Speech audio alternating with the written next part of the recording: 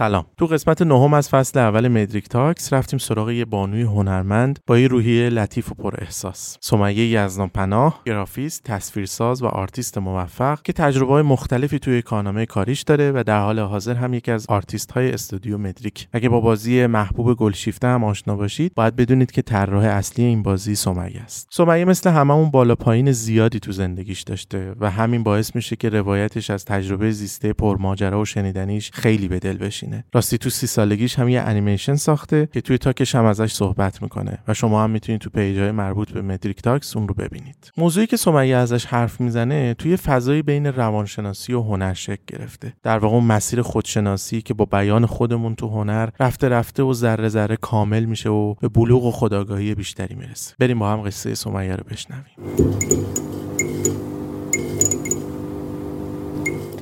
سلام. میخوام با یه قصه شروع کنم و براتون یه نقاشی بکشم. دختری بود با موهای پریشون توی باغ بزرگ میون درخت‌ها و گل‌ها با قاصدک‌ها و شاپرک‌ها حرف میزد و پرواز میکرد. خواهر بزرگترم همیشه تعریف میکرد که نقاشی‌های کودکیم همیشه منظره و طبیعت بود. توی چمنزار و میون درخت‌ها و گل‌ها. یه جورایی خودم رو توی طبیعت میدیدم و سعی میکردم اون چیزی رو که میکشم و توی ذهنم همیشه ثبتش کنم. حتی اون چیزی رو که وجود نداشت رو توی نقاشیام بکشم. خب به خاطر اینکه شغل پدرم کشاورز بود، من دوران کودکیمو توی طبیعت گذرونده بودم و به همین خاطر طبیعت همیشه برای من الهام بخش بود. حالا اون دختر بچه بزرگ شده. میخواد که از اون فضای کودکی، از اون خلوت کودکی رها بشه و به دنیای الان برگرده، بتونه با دیگران ارتباط برقرار کنه. اما احساس ناتوانی میکنه. این ناتوانی رو تو خودش حس میکنه. من توی خانواده پرجمعیت بزرگ شدم و دوران کودکی خودم همبازیام خواهر برادرام بودن. خب خیلی دوران لذت بخش و شیرینی بود و من خاطرات خیلی خوبی از دوران کودکیم دارم. اما خب ما چون جمعیتمون زیاد بود، رفت آمد کمی با بقیه داشتیم و ارتباط کمی داشتیم. و یه دلیل دیگه‌اش این بود که ما تابستونا به باغ پدریم میرفتیم و من از دوستام و اطرافیان جدا میشدم. واسه همین یه احساس میکردم که از بقیه جدا شدم، متفاوت شدم و یه جورایی اون تنهایی خودم باعث شده بود که توی اون غرق بشم و نتونم با بقیه ارتباط برقرار کنم. توی دوران مدرسه اون خلوت دنجو توی کتابای مدرسه و داستانا پیدا کرده بودم. سعی می‌کردم که توی دنیای اونا غرق بشم و وقت خودم رو بگذرونم. واسه همین درسم خوب بود. خانواده‌ام، اطرافیان فکر می‌کردن در آینده یه مهندس، یه دکتر موفق میشم. اما آینده جور دیگه‌ای رقم خورد و من تصمیم گرفتم که به هنرستان برم. یادمه برای کلاس طراحی باید یه تعدادی طراحی فیگور انسان، طبیعت بیجان می‌بردیم سر کلاس. موضوع طراحی‌های من شده بود آدم‌هایی که خوابیدن. چطور؟ خب توی خانواده کسی رشته من رو جدی نمی‌گرفت و خب دانش آموز باید کتاب دستش باشه، همیشه در حال درس خوندن باشه. من حالا مداد و دفترچه طراحیم دستم بود و اغلب اوقات داشتم طراحی می‌کردم. واسه همین کسی هم مدل من نمی‌شد. صبر می‌کردم، همه که می‌خوابیدن می‌رفتم بالا سرشون و طراحیشون می‌کردم. اینجوری شد که همه کارهای من شده بودن آدمایی که همیشه خوابن. سال آخر هنرستان به تشویق یکی از دوستام قرار شد که شروع کنیم برای کنکور درس خوندن. وقتی که شروع کردم برای کنکور خوندن، دیگه کلاً کنکور رو فراموش کردم. چطوری؟ انقدر غرق کتابای هنر، تاریخ هنر، ادبیات نمایشی شدم که به کل فراموش کرده بودم که من باید کنکور بدم. روزی 12-13 ساعت درس میخوندم بدون که متوجه بشم. خانواده هم خیلی نگران شده بودن، گفتن نمیدونم مریض میشی، چشمات آسیب میبینه. ولی خب کیف میداد، خیلی داشت بهم خوش میگذشت. خلاصه جواب کنکور اومد، رتبه‌ام شد 44. سال 83 گرافیک دانشگاه هنر تهران قبول شدم. دانشگاه برای من شروع جداییم از خانواده‌ام بود. شروع جدایی من از وابستگی‌ها و خانواده. خب تو خانواده من و امثال خانواده من برای اینکه از فرزندانشون حمایت کنن، از اونا مراقبت کنن، کنترل میکنن، محدود میکنن و اینجوری ازشون محافظت میکنن. خب منم داشتم ازشون جدا میشدم. یه دختر آروم خجالتی حالا قرار بود که از کرج به تهران بیاد برای دانشگاه و این قرار بود 4 سال ادامه داشته باشه و خب طبیعی بود که همه نگران باشن. وقتی وارد دانشگاه شدم مشکلاتم چند برابر شد.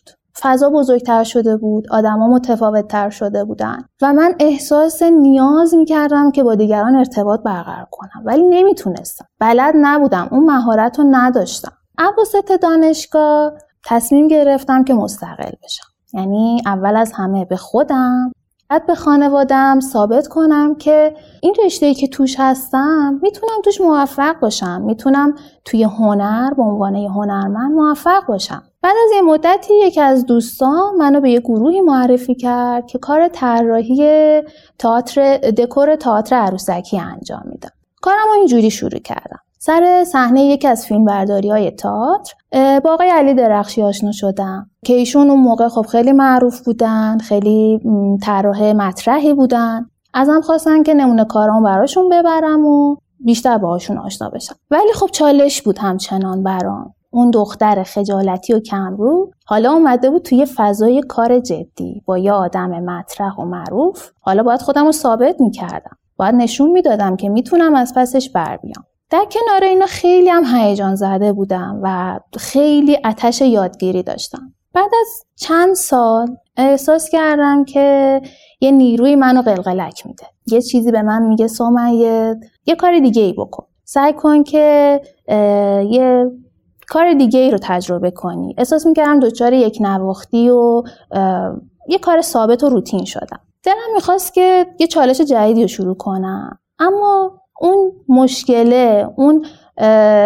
چیزی که همیشه جلوی من رو میگرفت اینجا هم بود. من قدرت نگفتن نداشتم. اما انقدر این آتش یادگیری و چالش برای من زیاد بود که بالاخره تصمیمم رو گرفتم و مسیر جدیدی رو شروع کردم. یه روزی یکی از دوستان بهم گفتش که سمیه امسال جشنواره انیمیشنه.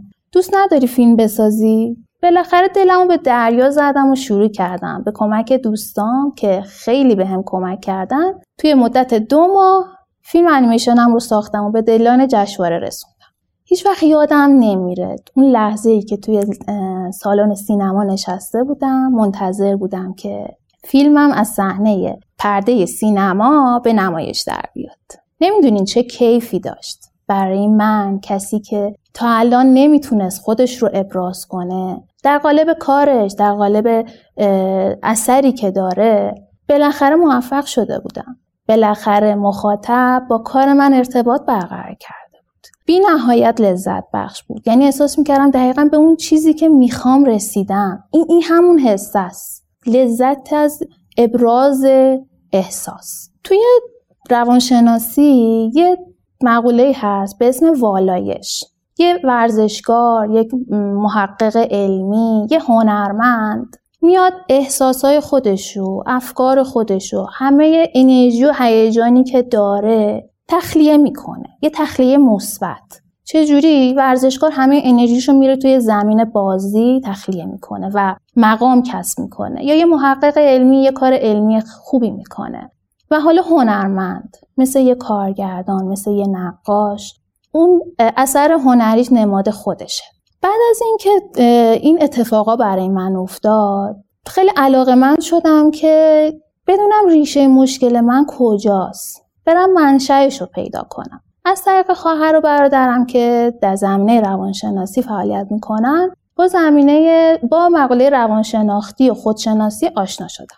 همه ما یه خود آرمانی داریم که خیلی بالاست و یه خود واقعی. خود آرمانی اون چیزیه که من دوست دارم باشم، بی نقص، کامل و تمام، که از اینکه ضعف‌های خودم و ناتوانایی‌های خودم رو ابراز کنم احساس ضعف می‌کردم. حالا خود واقعی با اون خود آرمانی خیلی نزدیک شده بود و من از اینکه خودم رو ابراز کنم، خود واقعی رو خود سمیه واقعی رو احساس ضعف نمی‌کردم. قبول کرده بودم منم مشکلاتی دارم، نکات منفی دارم، کم و کاستیایی هست. دیگه پذیرفته بودم. رابطه‌ای که توی هنر و روانشناسی بود، مهمتر از همه اینا برای من اون تخلیه مثبتی بود که برای من داشت. من میتونستم قصه هایی که توی ذهنمه، دغدغه هایی که توی ذهنمه رو توی تصویر به نمایش در بیارم و با مخاطب ارتباط برقرار کنم. فکر میکنم چیزی که از دل من بر بیاد، چیزی که ذات من رو نشون بده، حتما تو وجود مخاطب رو هم قلقلک میده و اونم احساسش میکنه. یه تمرینی هست، تصویرسازی ذهنی. خب من خیلی دوستش دارم. به خاطر اینکه همون خیال پردازی توش داره، تصویرسازی توش داره، من خیلی دوستش دارم و تمرینش میکنم. یه خلوت دنج پیدا میکنم، چشامو میبندم، میرم به دوران کودکی. پیش همون دختر کوچولویی که داره با کفش دوزکا و قاصدکا حرف میزنه و پرواز میکنه. میرم پیشش میشینم، دستشو میگیرم، نوازشش میکنم. اون کودک کوچولو رو با همه نگرانی‌ها، ترس‌ها و سختی‌هاش در آغوشش میگیرم و نوازشش میکنم. همه ما